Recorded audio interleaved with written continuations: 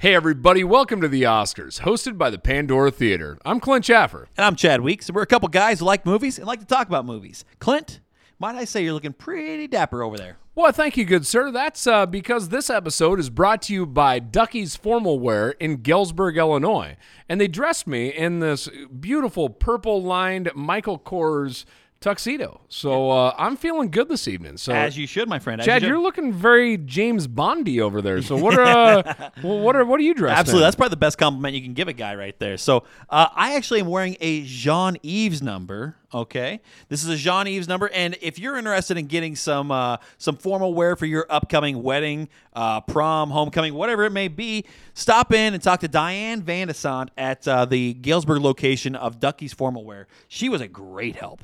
Oh, Diane was such a pleasure to work with. We stopped there. It was an incredibly busy day with all the kids getting all their stuff for prom, and she was more than helpful for us. And I tell you what, she has us looking good, Chad. She sure did. Yeah, absolutely. Took a lot of time with us and helped us out with a lot of things that we didn't. Hey, bringing the slim fit look to the podcast here. That's what's happening. Absolutely. Love it. Well, hey, with that, grab your popcorn. Fill up your drinks. And enjoy the show.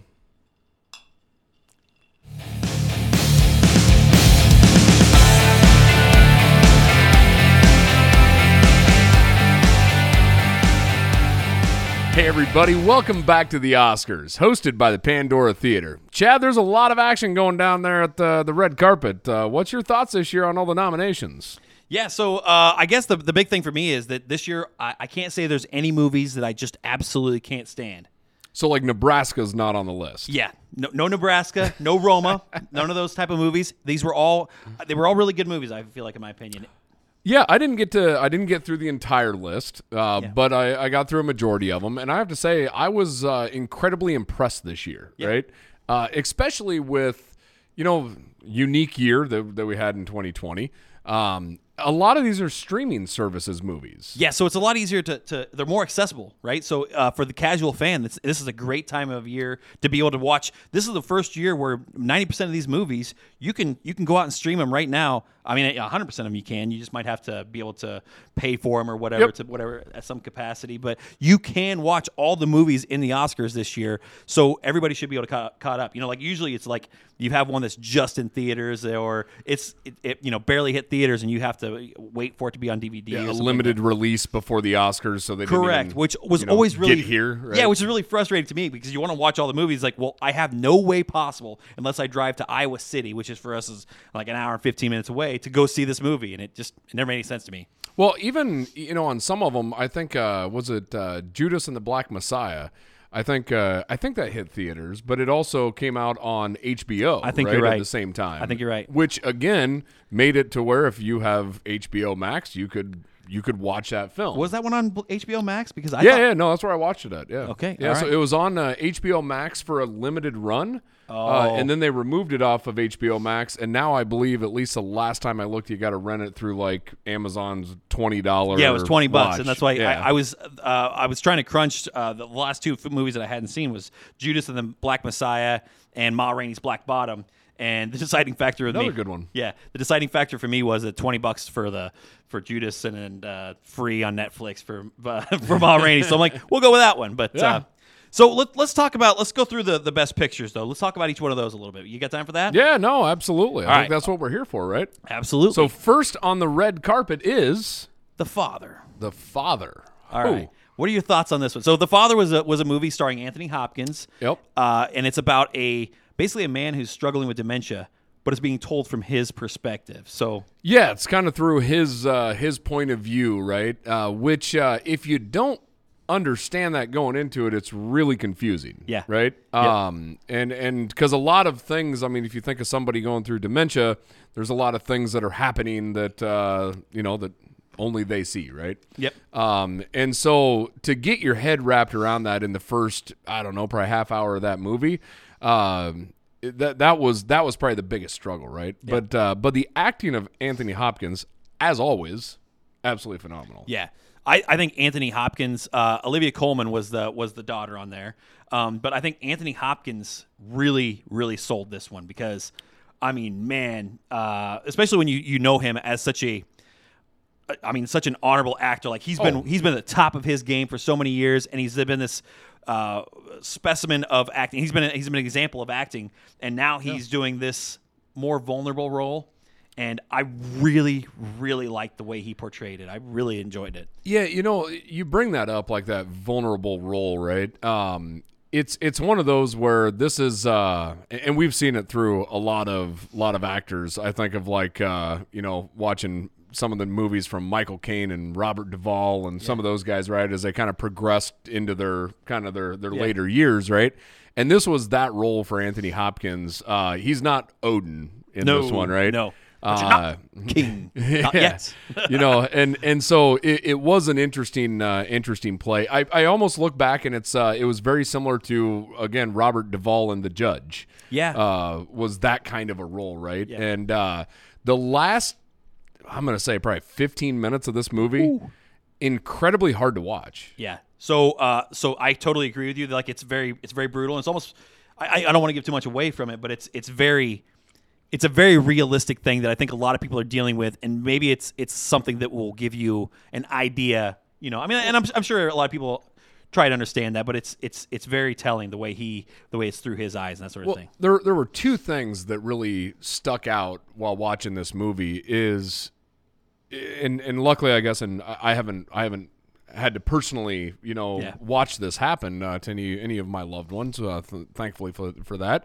But one of the things that it opened up my eyes to is the reality that the individual going through it has. Yep. And then the second part of that is the impact that has on the family. Correct. Right? And some of the things that are said and the things that are just happening that so much of it you'd have to grow a pretty thick layer of skin to just say, this person's going through a lot. I can't take everything at face value, right? Yeah. And I think that it's a welcomed approach to it too. Like we had The Judge, like you talked about, and that was a good angle on it. But I feel like this is a very welcomed approach because it's so much. It's from their perspective instead of just seeing the family, seeing him. It's him. It's what he sees, how things, and it's perfect. Don't you almost feel that to some extent it's almost similar to Joaquin Phoenix and the Joker? Right? Like it was almost like that similar path of kind of what was kind of happening there were in little their clues life. to the broken reality as you went through that. Like Caleb pointed out the door. Like that's the same door. The door's changed here and it's this one. And there were little things here and there that you could point out that was just pointing to a broken reality, just like the Joker, like you say, like the clocks on the wall and that sort of thing that just let you know we're not dealing with something that's completely the way it seems, not at face value. But So what is your overall thought? That's a recommend to watch? Yeah. I mean, like a lot of movies like that, right? That I would say are deeply emotional and touching, and like I said, at the end, incredibly hard to watch. Some of those movies to me I would rank them as they're almost too real, right? Yep.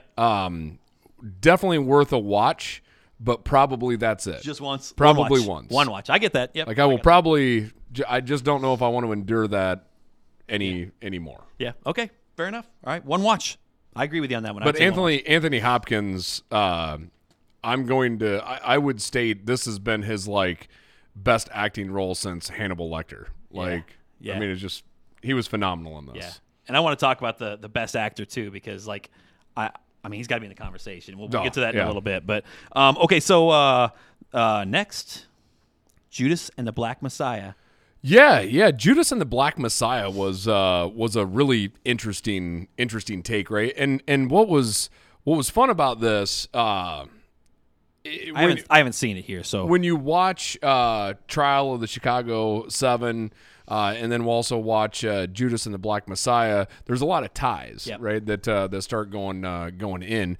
But this is really, I mean, this is. A true story about the leader of the Chicago Black Panthers, Fred Hampton, and basically a low-level petty criminal that gets caught stealing cars, right? And basically gets told either he's going to go to prison or he has to go on the inside of the Black Panthers and be an informant, right? Oh, really? Okay, I got you. And so that, if you think about the title of this movie, Judas, That's the disciple that turned on Jesus. Yeah. Right. Yeah. And it's Judas and the Black Messiah. So the Judas in this is Bill O'Neill.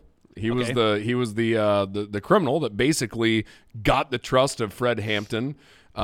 Did all of these things, to look like he was helping out the Black Panther Party at that point in time, and ultimately was there to completely sabotage him. Absolutely. Right. So Fred Hampton, was he the one that was in? He was the leader, so he was the one in the trial of the Chicago 7, but he wasn't the one that actually went to trial. Is that correct? Yeah, he wasn't the one sitting in trial. I'd have to. I can't remember what his name was. And I hate to put you on the spot like that, but I totally did. And I should have mentioned this, but because I know that there was some overlap there on that. That was Bobby Seale. Bobby Seale, yeah. Bobby Seale was the one that was in the trial. He was on trial. Now, Abdul Mathen, I think is what his name was. So the interesting part on Judas and the Black Messiah, the picture that they drew of Bobby Seale all shackled up, right? Or bound up, however you'd want to word that. That is in Judas and the Black Messiah. Really? That picture is. Yeah. Okay. Because this is all happening at very similar times, right? Yeah. Well, yeah. So, yes. I mean, I think they both tie into each other, which I think is very cool. That they are both nominated this year for Best Pictures. Yeah. The other part on Judas and the Black Messiah, Jesse Plemons is he's the guy off of, like, the only place I can really remember him is the creep off Breaking Bad. Oh, he's the creep on like every movie. He's also the creep in the game the movie about a game night. And I think, that's right. Yeah. I think he's in another movie with the same cast, and he's even creepier. And I don't want to go into that one too much because it's very. But the interesting part about his, you immediately hate this guy. I hate him. I can't stand to see him. I don't think he could play a role that you're not going to hate. No, right? Which actually, I go to say, it shows that his acting ability is phenomenal. Oh yeah, like I mean, it is great. Is his acting ability that good, or is it just the punchable face? I think any time that you hate somebody because of the roles that they play, it means that they're a phenomenal actor. Yeah, I agree, but I also just think. He's got a very his punchable face probably works into that. There was another movie that Kayla and I just recently watched that had him in it, and it was all about his going into like psychosis type of thing, actually. And it was a very interesting. I can't think of the name of the movie right now, but also it's just I can't stand to see him. Yeah, no, and so again on the plot of this, and there will be a few like touching on spoilers here, but without getting into the actual movie itself, what you do find out at the very end, again, it's based off a true story, right? Mm-hmm. And so they end up interviewing Bill O'Neill at the end of it, and this is the real Bill O'Neill. Yeah, this is probably in the 80s, like 89, I think maybe. 86, I can't remember what the year was, but it was in the 80s, and he did an interview and basically stating that kind of his role in that, and ultimately, like shortly after that, like just a few days afterwards, ended up committing suicide. So wow. But I mean, it was a powerful story. So did you feel like this? I mean, it took its toll on him, obviously. I mean, if he committed suicide, was that the reasoning? You think? No, I mean, I think there was a lot of things like that betrayal, like the there was because he got high enough in the ranks, and he got the trust of Fred Hampton to get high enough in the ranks that there was a few spots that he played a key role. Yeah. But he also played the primary role in the ultimate demise of Fred Hampton, though, too. Yeah. So, I mean, there was just it was a lot of ups and downs. You felt, bad for different characters for what they're going through. But in the end, it's like, man, if you get under the thumb of law enforcement like that, like it just shows that there's it's a powerful piece, right? Yeah. So it's basically a lot like Fast and the Furious, where he's in too deep, and the next thing you know, he's okay, maybe not. I just don't know if you want to go on record comparing Fast and the Furious to Judas and the Black Messiah. No. I get it. But great movie. Yeah. So I should watch that, but I'm going to watch it. Yeah. I'm going to watch it. I've got until. I would say it's well worth the watch, and unlike The Father, this is something I'll probably rewatch at some point in time. Really? Okay. Yeah. Rewatchability then too. Yeah, there is a rewatchability piece to this. I think there's a lot of little clues and stuff that you can pick up on. The other piece to that is it's a part of our history, and just to understand that a little bit better, hey, it's always cool to go through that. So yeah, absolutely. So I will definitely watch it before the Oscars. I just haven't had a chance yet. So like I said, I mean, a lot of movies here. So with that, you want to move on to the trial of Chicago 7 since they kind of tie into each other. Yeah. Man, I would say another, a star-studded cast. Yeah, right? Star-studded cast because we've got, well, first off, Sacha Baron Cohen, who, man, he was good in that. This is the first, before we get too deep into it, this is the first streaming movie, right? Like, this was produced by Netflix, right? Yeah, this would have been produced by Netflix. I think this was a streaming specific movie. If I'm not totally, which is just kind of, that's a new thing for movies, right? Yeah. Of having the producing company being a streaming service. So yeah, absolutely. Sacha Baron Cohen. He played the role that you wanted to continue to keep seeing him on screen. Yeah.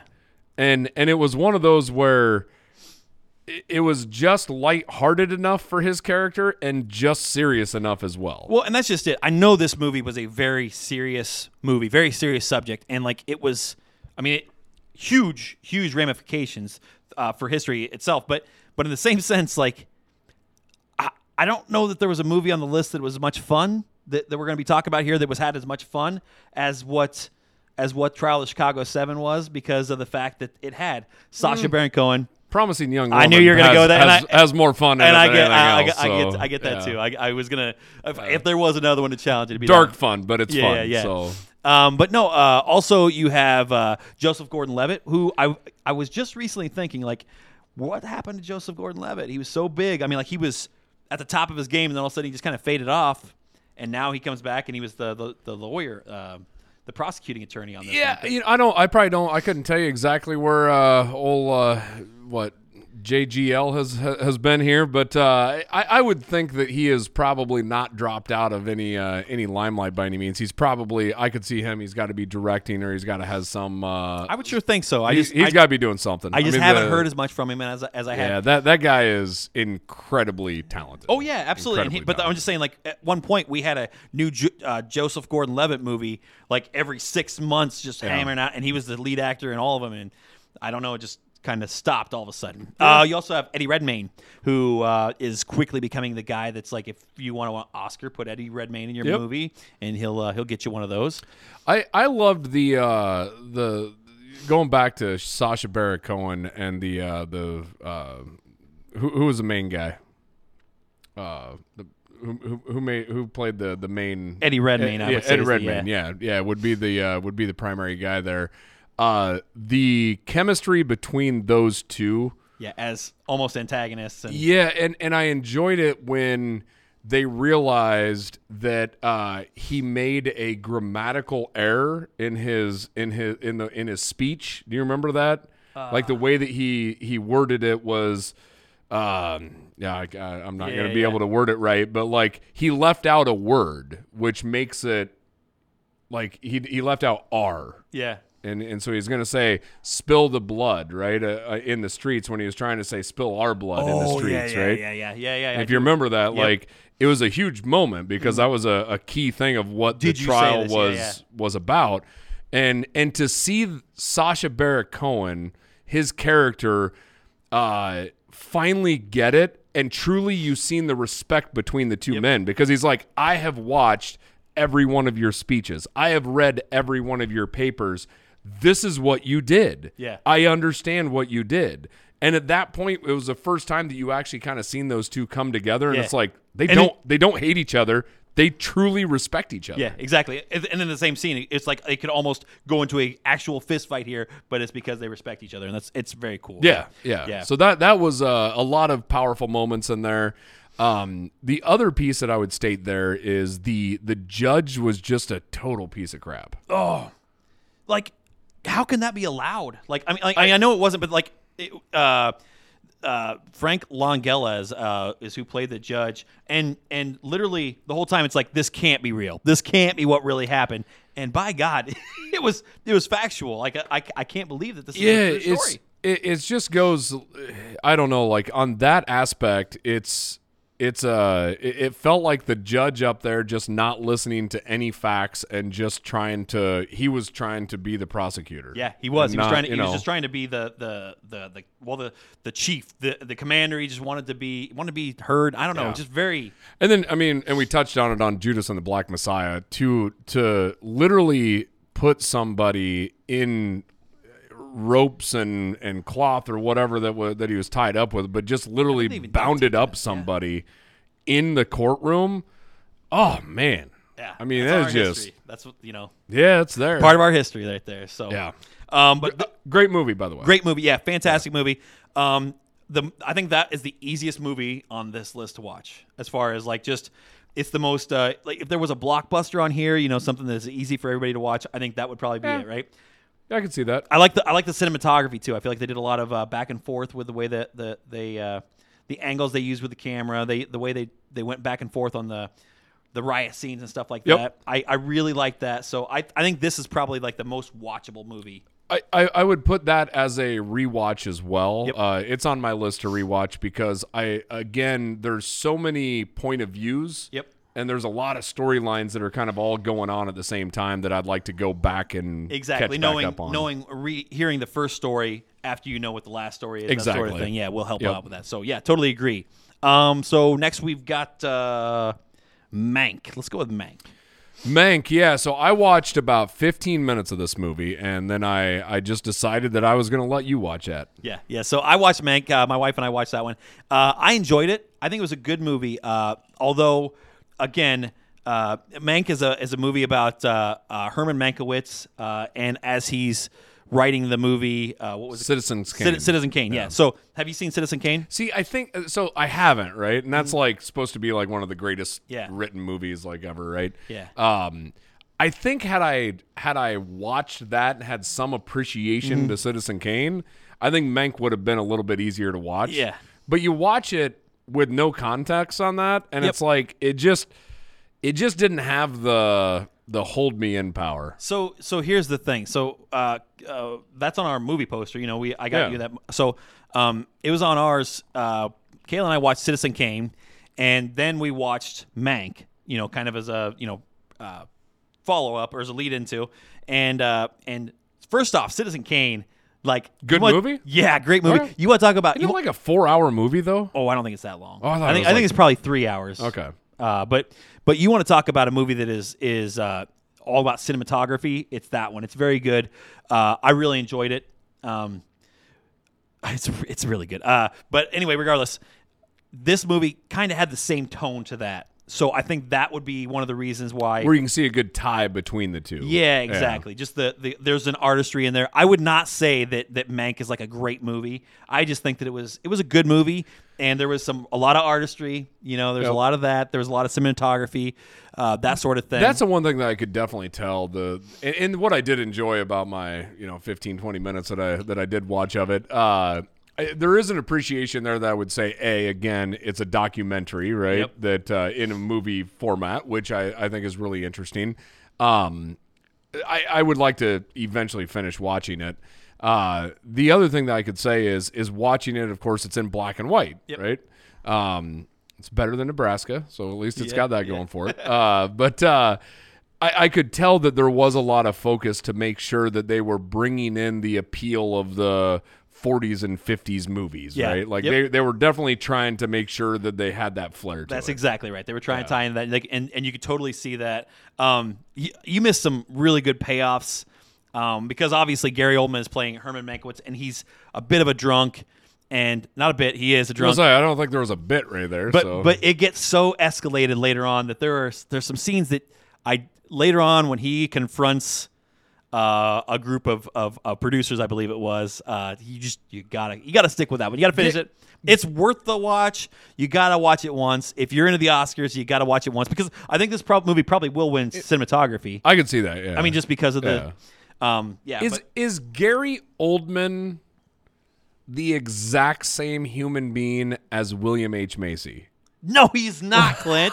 Oh my God! Is he stop just it. the same? Okay, so a little backstory. Clint hates William H. Macy. No, I don't hate William H. Macy. I just say that he always plays like. Put William H. Macy up here because most people won't even know who William Yeah, H. come Macy on is. now. But Fargo and all those. Yeah. Shameless, right? yeah. That's- Shameless. Yeah, you're right. So Shameless is a thing now. But no. Gary Oldman has some absolutely incredible roles. He was Commissioner Gordon. He's you got a bug. Oh, you got a here. bug right there. Yeah. He's also what's the movie, the Quentin Tarantino movie where he was the gangster, one of his first ones, True Romance. Oh, True Romance. Wasn't that the first one? That right? was his Yeah. first movie, I believe.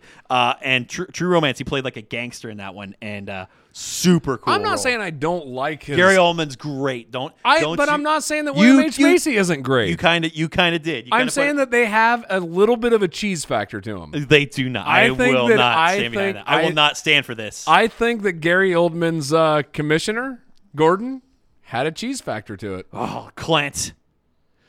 This I'm is, sorry. That's where I stand. I want everyone out there to absolutely chastise Clint over this one because this is blasphemous. Gary Oldman, you're gonna say is William H. Macy.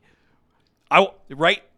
This is terrible. This is the worst take you've had so far. I'm upset about this one. I can't believe you're even comparing them.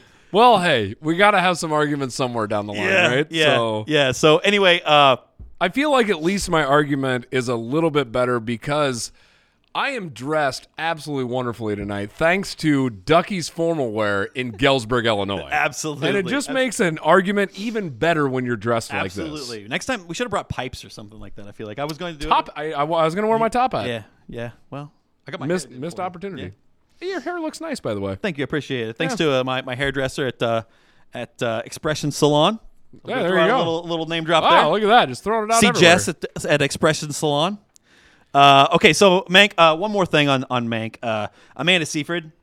I don't know if Yeah. She was great in there. Like, she's never really gotten Well, I just watched a movie. Wasn't she the one off of In Time with Was she in Time? Wasn't With Justin Timberlake? Wasn't it her? It's been years since I've seen that one. So I mean, if I think of Amanda Seyfried, I think of Mean Girls. So no, it had to have been. Yeah, she had to have been the one on Okay. In Time. all right, well, I just the reason why I bring that up, not like In Time's like an Oscar-worthy film, by but any it's a means, great movie. great movie, great concept Absolutely. of a movie too. Absolutely. But we literally just watched it like I don't know. Well, on a random rain day, I think I so saw it on like HBO Max or something like that. I'm like, I should probably just sit down and watch it in time again because I'm gonna be the guy that's gonna Google that right now. Yeah. All right. Fair enough. I'm going to. What's our next? Oh, let's talk about Minari then. Have you seen Minari? I have not. No. Okay. So. Amanda Seyfried. Okay. Yeah. Beautiful. There you go. Beautiful. There you go. That's a great movie. If you haven't seen In Time, go watch In Time. It is a good It time. is, yeah. That's a nice watch you got on there. Okay. So Minari. Minari is a movie about a group of Korean folk who moved from California to Arkansas. Okay. Oh, okay. So it's funny because I'm working on a garage at my house right now, and one of the first scenes they have there is they have a divine rod or a witching stick or whatever you call it. Oh, for water? Yeah. Yeah. So they're out there with this, and they're talking to this crazy guy who's just walking around with a stick and finds water in a bucket, that sort of thing. And he's telling this kid, he's giving him this life lesson. He's like, we're gonna grow Korean vegetables here. He's like, but we're not going to use a stick. We're going to use our intelligence, and we're going to find this thing. And they do. They start this thing, and they get this great farm going on. Do me a favor while you got the Google open up, look up Minari and look up who played his helper in there. I can't think of his name, but the supporting roles in there. The best supporting actor was fantastic. But anyway, just recently, I'm having this done at my house. And the city guy comes over there with these witching sticks. I'm like, here they are again. Witching sticks. Yeah. But no, ultimately, the witching stick was much more accurate than their Steven science. Yeun is in this? Yeah, Steven Yeun. Glenn. Glenn. Glenn's the main character. No kidding. Yeah, plays Jacob. He is also the main character in Invincible. Yes, he's the lead voice in Invincible. Yeah, are you caught up? Oh yeah, I'm caught up on Invincible. Oh. Yeah, every Friday. That's the first thing I watch. I don't have to wait for my wife on that one. I watch that one immediately. That is an entirely different podcast, but we will definitely be doing a podcast on Invincible. Right? Yeah, absolutely. I'm not going to say fantastic because Chad and I realized that on our podcast, we overuse the word fantastic. So yeah, we do. So let's just call it out right now and just say when we say fantastic, we should be using. We're actually going to get any a other source. word. Yeah, anything else? Insert. I'm not a big fan of Invincible amazing. is phenomenal. Phenomenal. Yeah, awesome. Superb. Glorious. I like glorious. Yeah, glorious. That's a good word. Yeah. Good Anyway, word. moving on. So in Minari, ultimately the word Minari, it's a type of vegetable, basically. So they're trying to grow vegetables, Korean vegetables, and it's basically the struggles of their lives. So there's a lot of lot of racism that comes on because they're again a Korean family in Arkansas and trying to adapt, sort of thing. So there's a lot of racism that goes on there. There's also just a lot of. Here's a list if you were trying to figure out who this. Yeah, is it? I apologize for my. This guy with a glorious mustache right here? Oh, he'd be like the first American dude on the list. So Daryl Cox. I don't know what his name is, but he's also in like Mr. Harlan was Armageddon. Did he I remember play Mr. Armageddon, the guy that he did for his son. No, that's not him. That's not him then. The guy on Armageddon. We're struggling here. Yeah, Ben so- Hall. No, Look at that mustache. Anyway, though. so this guy plays on Armageddon. In this movie, he plays a kind of a out there crazy dude. I feel like he should have been nominated for an Oscar for supporting role for his role because Will Patton? Will Patton, yeah. There you go. He was great. Every time he was on the scene, it's like he's great. Will Patton, wasn't he the guy on Gone in 60 Seconds? Yeah, also Gone in 60 Seconds. Yeah. Mm-hmm. Yeah, he's like one of those like real great guy, a lot of great always roles. supporting. Always supporting rat Always role. supporting, Yeah. But I will probably forget his name as soon as this podcast I'm going to assume is this is a picture from The Postman because I think he was also the bad guy in The Postman. Also, so the one of the other gals in there. So the little boy plays probably the supporting actor role. So that's probably why Will Patton didn't get it. But he did a great job, fantastic. But the real story, the real show stealer to me, and I'm going to try and read her name here, and I apologize if I slaughter it, but Yoo Jung-yeon. Okay, so at first when she showed up on the screen, I wasn't real crazy about her role. I thought that she was just kind of taking up space, whatever. But she quickly became the whole point of the movie, and I loved it. So she's the grandma in here. Okay. So they're struggling, and they need somebody to help keep the kids in line and take care of the house and all that stuff while all this is going on. While Jacob, Steven Yeun, is out there trying to raise the crops, and she's working at a chicken sexing farm, and What? Yeah. Apparently, it's a big thing. Okay. Well, I won't go into it too much, but you have to sex chicks at a certain age to see if they're going to be Male or female. because the males, they basically burn them. Wow. Okay. I wasn't aware of this either, but Okay. Anyway. Yeah, it was very. They never really went into it, but they just showed it that they're disposable, and then they just show a smokestack. So Well, I reckon that a rooster can't lay eggs. yep, they so can't. you know Their meat isn't as good, and Yeah. so they talked about that. It's like because you wonder about it, but you never know. It's like how the Things sausage you don't want to know, right? how the sausage gets made. You know what I Yeah, mean? yeah. So anyway, the real story with her is she reminds me a lot of my grandma Barb. And you don't know my grandma Barb real well. I don't know if you ever met my grandma. Oh yeah, no, I didn't. Okay, all right. Ran the ball diamond. Come on now. Oh yeah, yeah. All right, Yeah. perfect. But her mannerisms, like even the way she sat, like because she would sit with her leg. My grandma would sit with her leg pulled up on the chair. She would grab her leg and be playing solitaire on the table, kitchen table or whatever. This woman does the same thing, but she's sitting on the floor with her leg kicked up and she's playing some sort of Korean game that Yeah. I don't understand. And she's pretty ornery at times, just kind of having a lot of fun. Yeah. I don't know, but there's a lot of stuff. Even some of her expressions and stuff like that remind me of my grandma. But she was fantastic. So you had a little bit of a personal connection to I this. did. That's I cool. told my wife, I'm like, I really reminds me of my grandma Barb. Yeah. So kind of cool. That's always fun. I think whenever you watch any kind of movie, like if you have some sort of tied to Yep. especially a memory, right? A Yep. memory of somebody. It just makes it so much more personable, Yep, right? exactly. Because then all of a sudden it's like you're watching that every time she's on screen. You get a little bit of probably the case of the chills, right? Yep, So absolutely. So it was fantastic. I really enjoyed. I don't think Minari was a great movie. It was fantastic. Okay. Yeah. It's wonderful. Yeah. I don't think it was a great movie. I don't think it was a fantastic movie, but I think it was a glorious role by her. So one of the things that I've noticed, and maybe this is going to be a kind of a trend that we're going to continue to see, but it seems like the Korean film aspect has been starting to see coming over to the States, right? A lot more, because we just watched Parasite for the first time. Oh yeah. Holy cow, that movie! It's amazing. Yeah, absolutely, fantastic. Yeah, it's fantastic. and this woman, again, I'm going to try her name one more time here. It is Yoo Jung Yeon, or Yoon. I think Yeon, but she's actually, like, it sounds like she's a huge deal over. Like it sounds like she is she's been the gold standard for actresses over there. So I did a little research on her, and she talking about how highly revered she is over there, and it makes me want to watch more of her movies. So but I couldn't find any that I could get over here, but like there are some that I'm going to keep an eye on and see if I can get a subtitle version of them sometime, because they look great. We actually ran into that, me and Mr. Matt Zimmerman, when we were going through Big Zim. Yeah, Big Zim, and talking about that poster that you got us, and we had to scratch off. Well, there were several Indian films, right? And I want to say Lagan and Bahubali, but Lagan and The Three Idiots have the same actor in them. Yeah.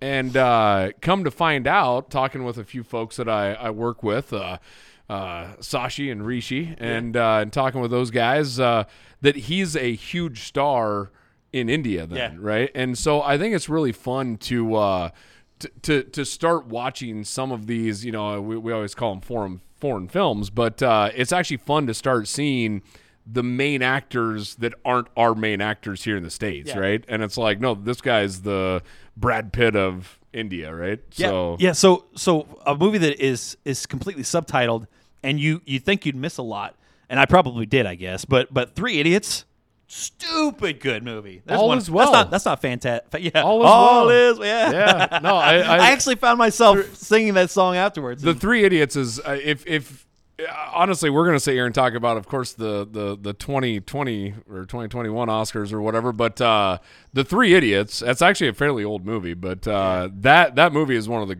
greatest movies I think you could go watch. Yeah, so, it's a great storyline. Stupid good. Much better than fantastic. Yeah, that main actor is, I get why he is the star. So another one, too, just while we're saying this on subtitled movies, have you seen City of God?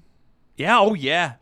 Another great one. Movie. Yeah, that's Brazil, I believe, Brazilian. So yeah, I think it is. I think you're right. I think it's Rio de Janeiro. Yeah, that is an amazing movie as well. So absolutely, that's a dark good movie. Yeah. Three Idiots is a comedy, and but Three Idiots has some dark stuff in it though too. So if you remember, it's the stress of the guys going to college. There's a little bit of like some suicidal aspects in there. Well, don't give it away. They got to watch it. Why don't you? Come on now. Yeah. So, So next one, Nomadland.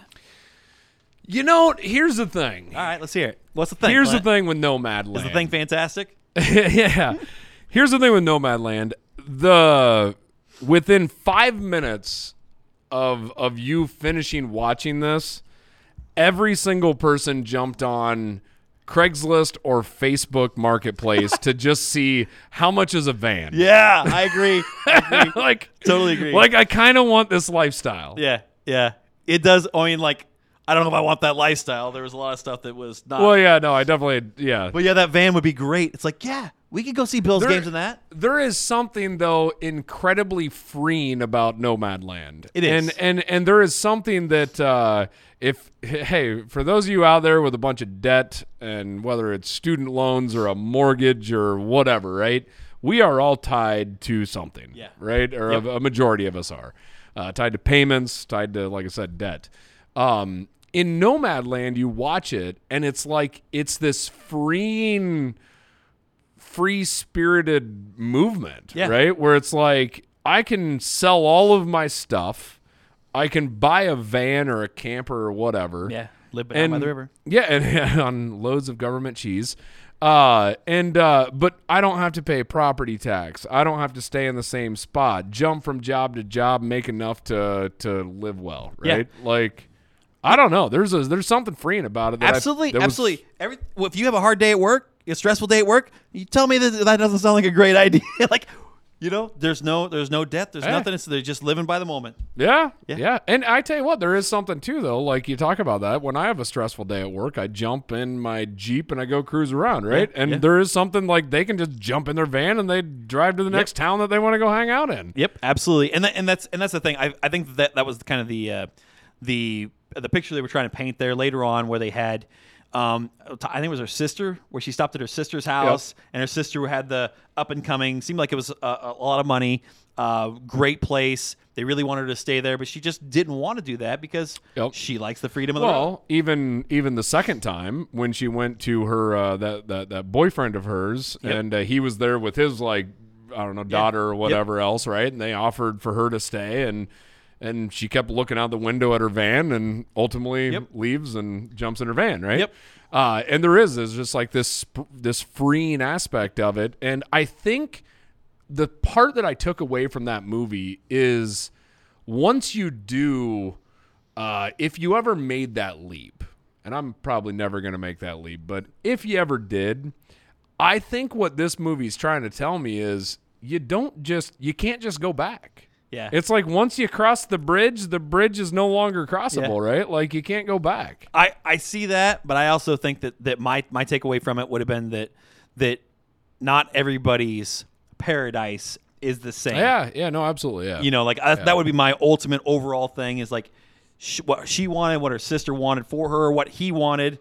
Even that changed, and what he wanted ended up being this, the community aspect too was kind of fun, right? But and I know like they wanted to paint that picture like these folks have a different style of community, but I look at that. You and I are from small towns. Yeah. Honestly, it's the same thing that you get in a small town, right? Yep. It's 100 people that got together. Just so happened they had vans instead of houses or trailers, right? I mean, that's how I look at that aspect. I didn't think it was. I think they were trying to paint that a different picture, but again, you and I coming from the small towns where it's like, I don't know. So two other things or three things, I guess, here, talking about that one. Directing. I feel like the directing, this would be a good one for directing. Yeah, I can see that. Yeah. A little bit. Acting was phenomenal. I thought the acting was great too. That's what I was going to say. The third thing would be Frances McDormand and the acting. Actually, I forgot the guy's name. It's Ben. Wrote it down here, but no, David. Oh, David Strath.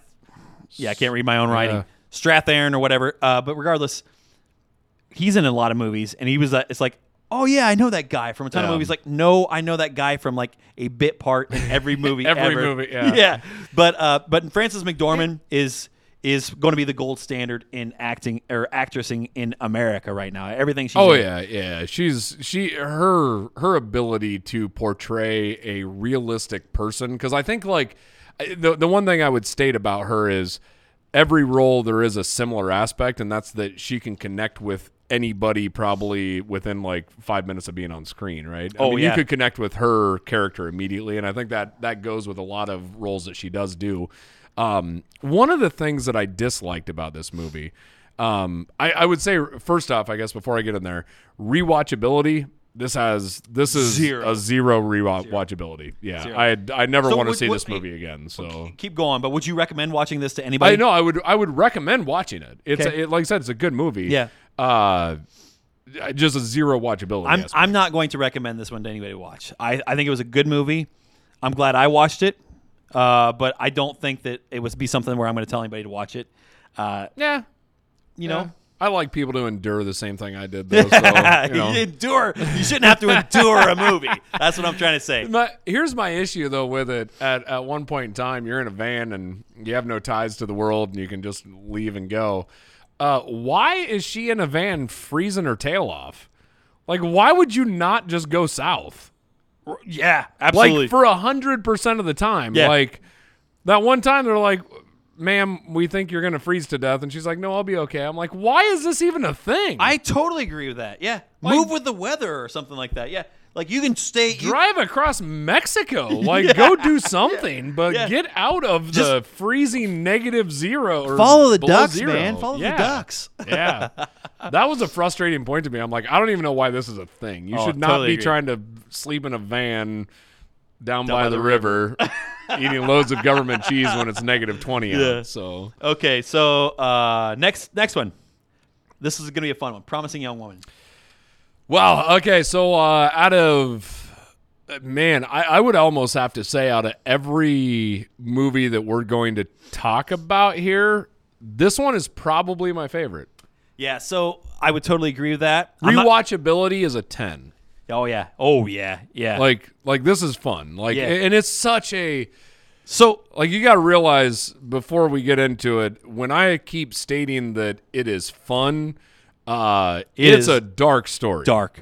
I mean, there's a lot of darkness to it, and the underlying tone is dark. It's not even a darkness tone. I mean, it is the darkest movie on this list. Yeah, when when it comes down to this is the darkest movie on this list.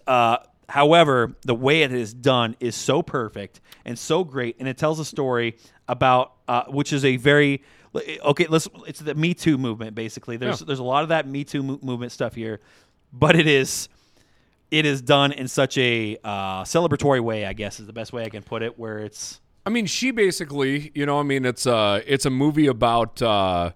it starts out where you think that it's about, men getting... Preyed on by women, yeah. Preying on drunken women and things of that nature, right? But it's really her going out...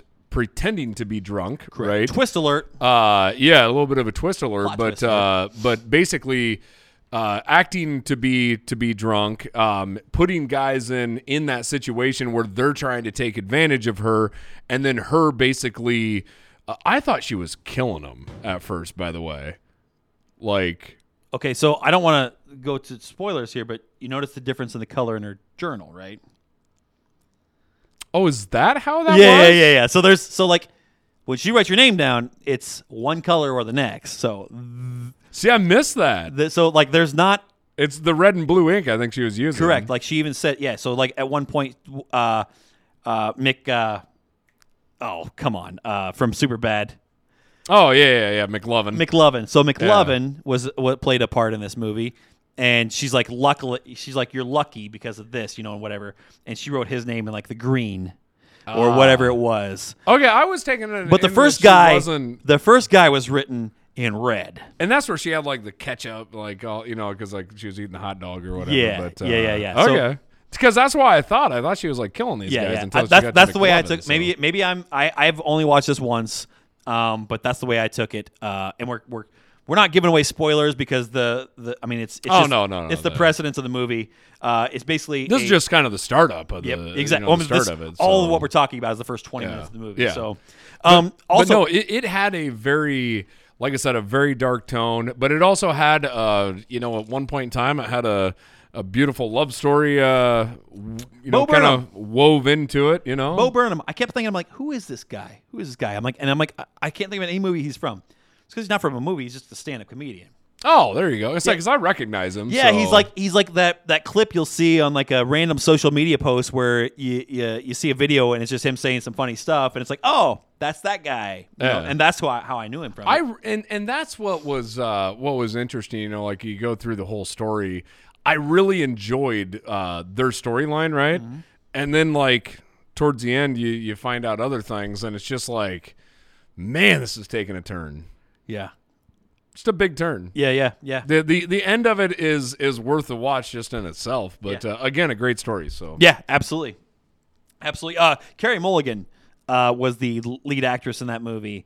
And have I ever seen her before? I think I keep mentioning my wife in this one because I watch all these movies with my wife, but I think her and I had the same conversation, and I think we looked it up, and she might have been in something else that we, but it wasn't anything as big as this. Okay, I'm gonna say because I didn't recognize her at all. No. So, but I will state, like I said, out of this entire list, I watched that with my wife as well. our favorite movie out of everything. I was gonna say, So- I'm gonna probably say I'm struggling to say this, but I would probably say it's my favorite movie. If there's one movie on this list that I say please go watch, it is definitely this one. Yeah, it has the, again, it's got probably the best rewatch. It's got a powerful story. It has fun. It's got darkness to it. It's got a little bit of everything. Yeah. I mean, got a little bit of yeah, everything. I loved it. I absolutely love this movie, and that was like I said, if there's one movie that we recommend off this or that I recommend off this list at least, it's that one. Go watch that one for sure. Promising Young Woman. So next up, we have what I would consider probably the best movie on this list. You're gonna go with the best movie on the list. Best movie on the list. Okay. I'm gonna say Sound of Metal. I mean, I'm not saying my favorite. I'm not saying the most rewatchable. Nothing. All that aside, I just think the best overall content, and I'm talking about the fact that the storyline, the acting, the visuals, the struggles, everything about it. I feel like this is the best movie on the list.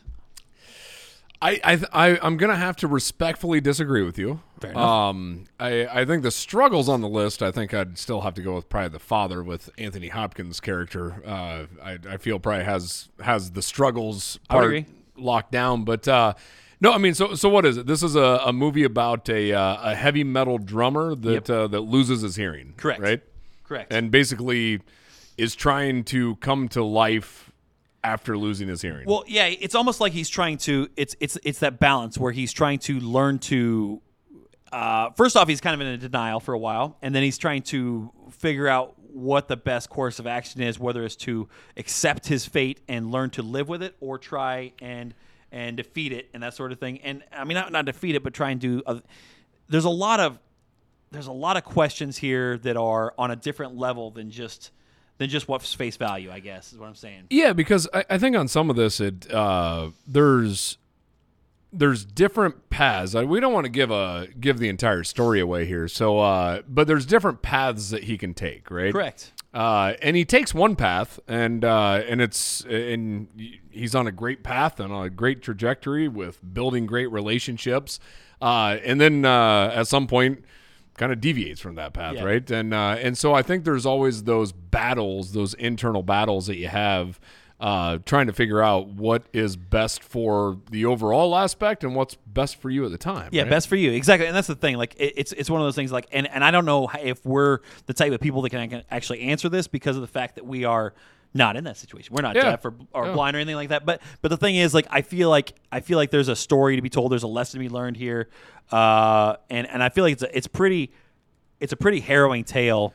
Yeah, I can't say though, like watching the main character, anytime that you're watching a movie like this, especially a heavier movie, you always try to put yourself in that situation as best as you can, right? Yeah. I mean, again, we haven't went through those trials and tribulations like that, but I would state that I don't think that this character did anything that I wouldn't have done, right? Like some of the decisions, I'm not saying 100% of everything, but I think a lot of the main decisions that he was going through and some of the heartache that he was going through, I feel like I could relate to that. Yeah, I'm with you on that. I've thought about it a lot of times, like if I couldn't. Who was the main actor? Riz, and again, I apologize if I'm slaughtering the pronunciation because I'm only reading it. But Riz Ahmed. Okay, I thought he did a great job. He was great. Yeah. He was great. So I loved his acting. I loved his role. I loved everybody in this movie. I feel like it was great. Like I said, I feel like it was the best movie of all. Well, I mean, so basically, it was a part of The Father.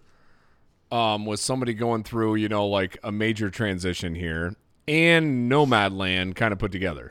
Yeah, I would say that. Yeah, because you've got the cinematography and the acting, that sort of thing. Plus, you've got the struggles there. I feel like it really does hit on almost all of the spots. So go ahead, but my ultimate question is going to be, what would you say is going to win the Best Picture Oscar? Yeah, so before I get to answering your question, Yeah. there is one thing I want to say about Sound of Metal, and I've found myself thinking this in actually several different movies. I'm starting to see a trend in movies, which I think is actually a really cool thing. My bow tie. But we're starting to see a lot of sign language being worked into different types of movies, right? Yeah. This movie is another one, and I'm like I said, there's actually been multiple ones. I was thinking of when I say movies, I'm also thinking some of the video games. Spider-Man Miles Morales, yeah, absolutely. had this aspect in it, but it makes me want to learn sign language. I totally agree. We talk about things that we should have learned in high school and stuff like that. Like we learned Spanish or French. Well, those were our options at our school. I don't know what was at your school, but I feel like sign language should have been at the top of that list. I definitely feel like that. Yeah, like why aren't more people learning sign language? Yeah. Because that's a great. I mean, like if you learn sign language, not only could you communicate to someone who is deaf, but you could also communicate to somebody like across the street or something, or just in a situation where you can't hear or whatnot. I really like even someone speaking Spanish. Maybe there's a bridge there too. So, and actually, speaking of that, the interesting part about that, they said that's actually one thing to come from the pandemic, right? Has actually been a higher recognition of this, because if you've seen any political speaker up there, whether it's your governor or whoever else, who's standing there next to him signing, right? Yeah. And there's actually a specific type of signing, and tell me what this is out there, because I can't think of it off. Put it up there. Yeah. It's like ASL or something. Something my like wife that would say it right off the bat. But it actually has more emotion to it, right? Yeah. And but anyway, the pandemic has actually brought a higher degree of recognition to it, because we've seen our governor with the other person that's standing there that's doing all the signing, and I think this movie plays right into that aspect. It really does. Which I would state it probably came out in the perfect year that it should have came out. I agree. I think that a lot of these movies are, so perfectly timed, very relevant. Right? Yeah, very relevant. Yeah. How is that possible? That like the I guess it's just predicting the future type of thing, because you see where things are going. But like these movies are so perfectly timed with our current climate. Like there's definitely several of these that I would end up stating that I think have direct ties to nowadays, right? I think if you look at Judas and the Black Messiah and the Trial of the Chicago 7, those are incredible racial ties that we're seeing huge impacts of that, right? Absolutely. And we're seeing just more and more awareness of that. So I think same thing with Minari, though. You look at the things that are going on with Asian cultures, and right now, like they have this movie. You see the racism in Minari, and then you see like what's going on right now. They couldn't. I couldn't imagine them have predicted that to be part of this. And we also see this with. We haven't talked about it, but Ma Rainey's Black Bottom. Oh, right? yeah. That's what that whole Yeah, that's a ton of racial aspects within there as well. And you have One Night in Miami, and which we didn't even mention that one. Yeah, which I thought would. Is it not nominated for anything? I'm sure it's nominated for like. It's not on Best Picture, and I am incredibly shocked that it's not. I bet it's on an original screenplay or adapted screenplay. Supporting actor Leslie Odom Jr. is definitely on there. Yep, adapted screenplay. So One Night in Miami. But anyway, so we're talking about all these movies. Which one is your pick for Best Picture? So if I had to go with Best Picture out of this, I'm gonna go of who I think's gonna win. Okay.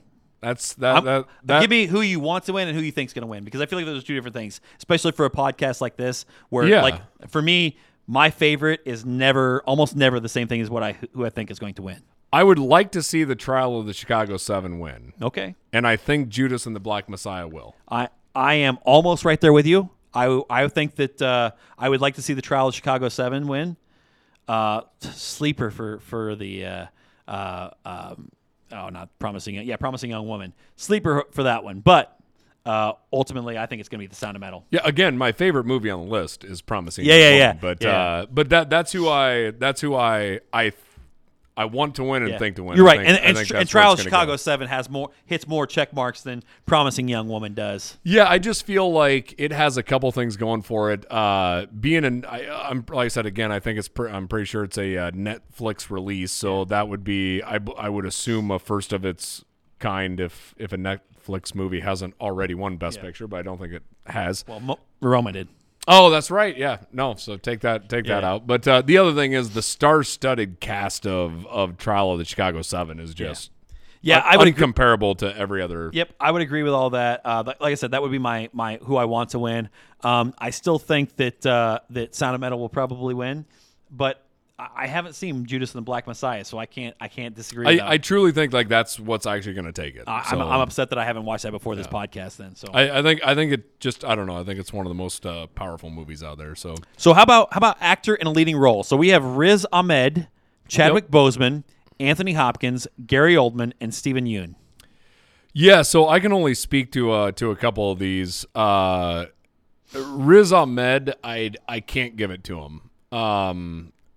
I don't think that he gets it. And maybe I'm being too critical, but great role.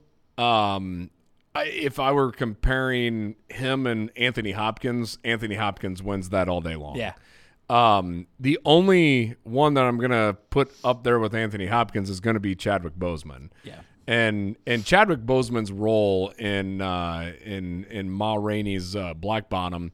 It was great, right? Oh, and great. It was very much a they did a lot of older playwright feel in that movie, right? Yeah. Like the way that they would turn the camera to him and he says what he needs to say, and the interactions back and forth felt very much like you were watching almost like a live action play.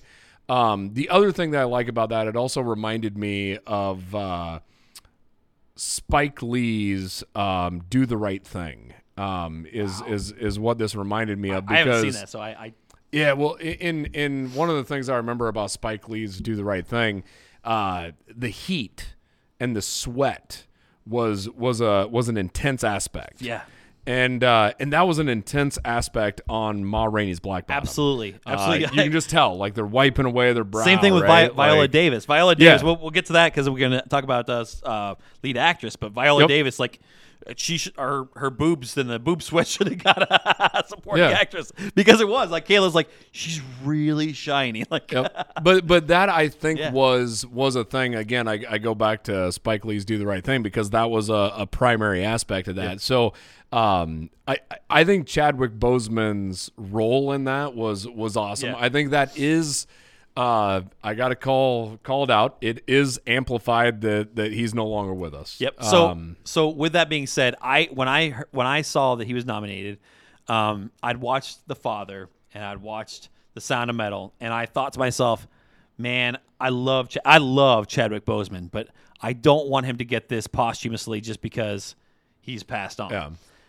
However, then I watched Ma Rainey's Black Bottom. It's like, I don't know. I mean, like, and the thing is, I think Riz Ahmed, and I don't think Gary Oldman stands a chance. I don't think Steven Yeun stands a chance. Maybe I'm off on that, but I think they're just kind of additions there. I think that it's down to basically those three. And my opinion is Riz Ahmed, when I first watched that one, it's like, man, it's going to be hard to beat him. And Anthony Hopkins, the last half hour of that movie or whatever. Oh, yeah. It's incredible. I'm like, nobody's going to beat him. It's obviously Anthony Hopkins until I watch Ma Rainey's Black Bottom. It's like, all right. I would have to put my top two is going to be Chadwick Boseman and Anthony Hopkins. And number three right there, close, but is going to be Riz Ahmed. I think it's going to be between those two. Yeah. And I don't think it will be anybody besides those two. So I would agree. That's where I'm going to go with. All right. How about actress in a leading role? We got Viola Davis for Ma Rainey's Black Bottom. Andra Day in The United States versus Billie Holiday. You seen that one? I have not, and I've not seen the Pieces of a Woman either. So. Okay, so Vanessa Kirby, Pieces of a Woman, Frances McDormand, Nomadland, and Carey Mulligan, Promising Young Woman. I'll lead out with this one because you said you haven't seen Pieces of a Woman. Yep. Pieces of a Woman. I'm going to say that's probably my pick, or Viola Davis. Viola Davis obviously was fantastic, but Pieces of a Woman is about a woman who basically has the first few minutes, it's her having a baby. It's ultimately not stillborn, but it dies shortly afterwards. And it's a relationship where they're trying to build or pick back up the relationship, and it's just a very messy thing. But she's great. I mean, like in the first 20 minutes, you're thinking, man, she can win an Oscar for this one. So, I think I'm going to go with Frances McDormand. I can't disagree. I think that's where I'm going to go with. I can't disagree with that. I feel like if she's in a movie, she's probably worthy. If I'm again back to my last one. I got to pick two because I mean that doubles my chances of being right. Frances McDormand is my first one. Viola Davis is going to be my second one. I think Viola Davis made that movie. Viola? I say Viola. Viola. I don't know. I don't know either. She made the movie though. Yeah. I mean that I loved that character. Oh yeah, she was great. Just very brash and out there. Yeah. And Carrie Mulligan? Yeah. Loved her. I would love it if she won. No, I just don't think she won. I would love it if she won, but she's not going to. I don't look at that role. And here's how I base a lot of this. And y'all out there can tell me whether I'm wrong or right. I look at folks and I say, can somebody else play that role? And I think for Carrie Mulligan, a lot of other actresses could have played that role. And no matter how much I love the movie, a lot of other actresses could have played that role, and I probably would have liked it as much. Yeah. You know what? Who played Harley Quinn? Why am I Margot Robbie? Yeah, like could have played that. Yeah, and it would have been amazing. Robbie. But yeah. I totally agree. What I'm saying? Yeah, it's very similar. I mean, there's even I could see where you're even thinking of that. Yeah, but that's what I'm saying. Like I could see other actresses playing that, which is why I could never. I feel like if you're getting the best actor in a leading role or best actress in a leading role, that means that you played a role that nobody else can play, right? Like Anthony Hopkins, I look at that role and I'm like, I don't know who would have stepped in there. So ultimately, what is your final actress? What is it? I said Frances McDormand. Frances McDormand is going to be my lock-in. I'm going to go Viola Davis. Frances. Yeah, I'm going to go Frances No, I'm not going to go. I'm going to. Because I got to lock something in here. You got to lock it. Which one are you locking in? You've named Vanessa Kirby. Vanessa Kirby. Okay. All right. How about actor in a supporting role? Actor in a supporting role. Okay, so we have Mario Bakalova from Borat, the subsequent movie film. Oh no! I'm looking at actor. Sorry. Yeah, actor. Actor in a supporting role. Sacha Baron Cohen in Trial of Chicago 7, Daniel Kaluuya in Judas and the Black Messiah, Leslie Odom Jr. in One Night in Miami, Paul Raci in Sound of Metal, and Lakeith Stanfield in Judas and the Black Messiah. I feel like I slaughtered all those names. Probably. Yeah. Oh. But I'm going to stamp Sacha Baron Cohen because I just feel like it's a slam dunk there. I don't think and again, I haven't seen Judas and the Black Messiah, so am I missing something there? Yeah, no, I think you are. I mean, I think you're definitely missing something there. I think, I think, man, I don't know. I want to say Leslie Odom because I thought Leslie Odom played. I think he did good. Awesome. Really? I don't know. I just loved it. He did really good, and I feel like you love Leslie Odom.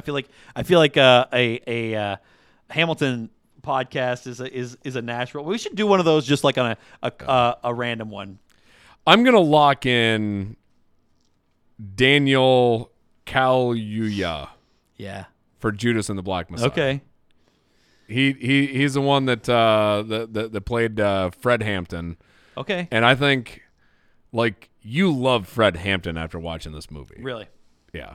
And so that's going to be my lock-in. Okay. I can't wait to watch this movie. I'm upset that I didn't watch it. I do want to throw out there though that Sacha Baron Cohen, his character was also the guy that talked to Forrest Gump at the Washington Monument. Oh, no kidding. Yeah. I'm like, I paused it at that moment. I'm watching it again. Yeah, I remember like when he's sitting there. Yeah, talking. He's like, talk about the war, man. And that's when they unplugged him, and you couldn't hear anything. And so when you're seeing the movie and you see him speaking to a crowd, and he's wearing that American shirt, button-up shirt, I'm like, I know this guy. This is the Forrest Gump. Yeah, exactly. And I wish I would have named his name. Can we put it up here? His name? Put it up there. Right there. Put up his real name. Because all right, a big part. Yeah. How about actress in a supporting role? Actress in a supporting role. Okay, so we have Maria Bakalova in Borat, the subsequent movie film, and I love that is nominated because she did great. And you never see a film like this nominated, but I love that she is. Glenn Close and Hillbilly Elegy. I tell you what, Borat can get a nomination, but I tell you what, none of the Avengers can. Oh yeah, you just can't get. You can't get one of those movies to get something. Yeah. All right. Sorry, okay. Yeah. Soured. So, Glenn Close, Hillbilly Elegy. Olivia Colman, The Father. Amanda Seyfried, Mank. Yoo Jung-yeon, Minari. So for me, before all this went down, I would have said Glenn Close because she played a really non-Glenn Close role in Hillbilly Elegy. Never seen it, so I can't. Yeah, it's not a real great movie, but she was great in it.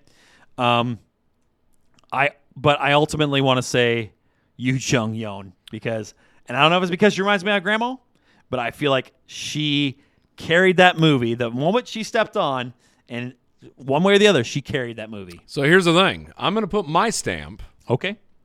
Looking at this list, yeah. Now the problem is I've really only seen 2 on this list. So Hillbilly Elegy I have not seen, and Mank I really didn't watch all that much of, and then Minari I haven't seen either. So I've seen Borat, and I've seen The Father. Listening to you on this podcast this evening, yep, while dressed in these fantastic tuxes brought to you by Ducky's Formal Wear in Galesburg, Illinois.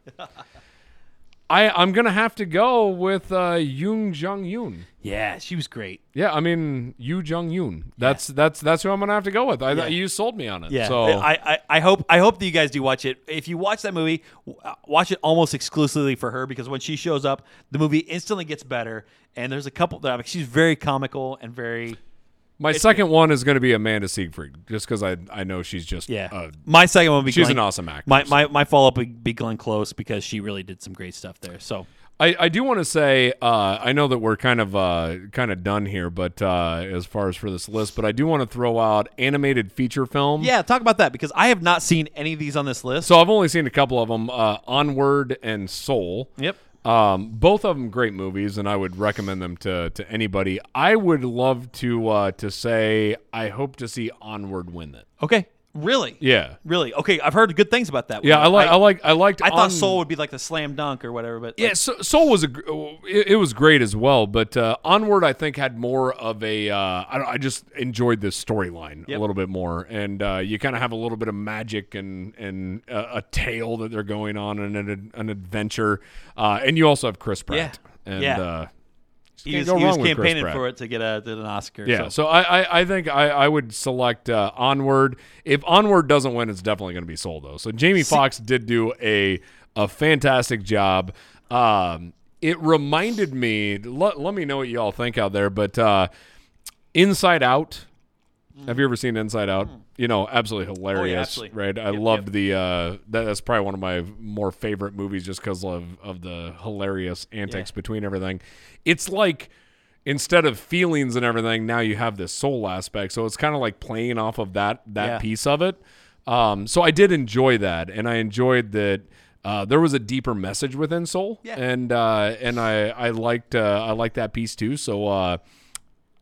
Again, enjoyed it. I just think Onward was more fun. So I haven't seen any of these movies, but I wanna do a complete wild card here. Just because I saw the trailer recently, all I've seen is a trailer, but it was literally yesterday while I was watching something and it started playing. Wolfwalkers. That's an Apple movie. I have no clue. Never heard of it. It looked incredible. Didn't you say you watched one of the animated short films, though? Oh, yeah, I did. So I do want to say that, and I think that's how I ended up watching the trailer for the Wolfwalkers. For the Wolfwalkers? There you go. It looked really good, and it's a really cool animation. I don't know if it's any good or not, but I plan on watching that one before then. Anyway, so I do want to talk about animated shorts. I saw one of these. It is on Netflix. I believe it's on Netflix. And that animated short is If Anything Happens, I Love You. Okay? You said this was deep. This is an incredible movie. I almost wish that I would have led with this so that people that are just tuning in, because if you got 12 minutes, if you have 12 minutes and a Netflix account, watch If Anything Happens, I Love You. Bring some tissues. That movie, that 12-minute video, that 12-minute short, and I haven't seen many of these. I've seen a couple of the live actions. I've seen a couple of these. But that one right there was so powerful, and I don't think I have to see these other ones to know that one's going to win. Wow. 12 minutes, and locking it in then. Locking it in, and it is so powerful. 12 minutes, and it is a game changer. Fantastic movie. So watch If Anything Happens, I Love You. Well, I tell you what, you know that it must be good because Chad said it was fantastic. Did I say fantastic? You again? did, yeah. Absolutely. That's what you just said. Man, all right. Next time we're going to just post a thesaurus right here. I'm going to start beeping out every time we say fantastic. and post it in with a completely random accent or something like that. Just a Creole accent. Like, is Gambit saying, like... Well, what's the inappropriate censorship or something that they do, like where they beep out like words that aren't bad, but it makes it sound then it makes it sound bad. Like that's what we're gonna start doing with fantastic. So okay, maybe we should just start putting in inappropriate words. We should start swearing more to cut out fantastic. Well, I tell you what, Chad, just looking at what we've went through here today, I got to agree with you. And you started the evening out by stating this, and I'm going to have to agree with this. I think the lineup of this year's Oscar nominations, specifically for Best Picture, I don't think there's hardly a bad picture out there. No, and again, like we mentioned, they're accessible. So, like, if you're interested in watching the Oscars this Sunday, I mean, like, you can watch some of these and have a great time and just have a dog in the fight. And it's a great year to watch. If you've never been an Oscar fan, this is a great year to start. Yeah. What else are you going to do? I mean, we got too much. You can't hardly do anything right now. So watch the Oscars. Streaming also leads to easier ways of watching because, especially for those of you that are married or have a significant other, if my wife doesn't want to watch one of these, but I do, incredibly easy to stream that and watch it, right? Yeah. Like where it's not like we have to pack the family up and go watch a movie in a movie theater, right? So it even gives some flexibility on that aspect, which I think it just makes it easier. I think it just makes it easier to work. Absolutely. This is obviously they extended the time frame too, but this is the first year where I will have, by the time this is all said and done, I will have watched every movie that I want to watch on this list. So. I do have to say we didn't talk about it much. One Night in Miami, definitely worth a watch as well. Yeah, so, I'm kind of sad that it's not on here more. It is adapted. Adapted screenplay. So and actor in a supporting role. I would state out of all of the movies right here in here, it would have the next best cast from the Trial of the Chicago 7. Chicago 7, I think, has the best cast. One Night in Miami has the second best cast. Yeah, I would agree with that. I'm going to put my stamp on that. I would agree with that. Ma Rainey's Black Bottom is the one we're talking about. It's good too, but even the supporting actors past, there's a but One Night in Miami just has there is a few guys on there that are just they command the screen and it's absolutely fantastic. I agree, so. and I'm really excited to see Sacha Baron Cohen. Oh, I mean we're talking about One Night in Miami and those two, but Sacha Baron Cohen, seeing him in a serious role was great. Yeah, no, absolutely, and also All right, well, I tell you what, with that, I hope that you all have had a fun time with Chad and I sitting here on the red carpet, interviewing all these great people that are acting. What time is Jennifer Lawrence stopping by? Shortly hereafter. Okay. So, yeah. All right. Yeah. That's the whole reason I agreed to do this thing is I want to see Jennifer Lawrence. So. But I tell you what, I do have to say thanks again to Ducky's Formal Wear in Galesburg, Illinois, for setting us up with some of the best-looking formal wear that we could ask for. I tell you what, I felt good tonight. Yeah, I feel like they should sponsor every show. This should be our daily. Like attire. this is just it. Like we're just gonna wear we're wearing tuxedos from here on out. Yeah, there you go. Also, I would ask that if you like this video, be sure to like the video. Subscribe and ring the bell to get notified each and every time that we put up new content. So with that, the credits are rolling. Lights are coming on. And that's the end of the show.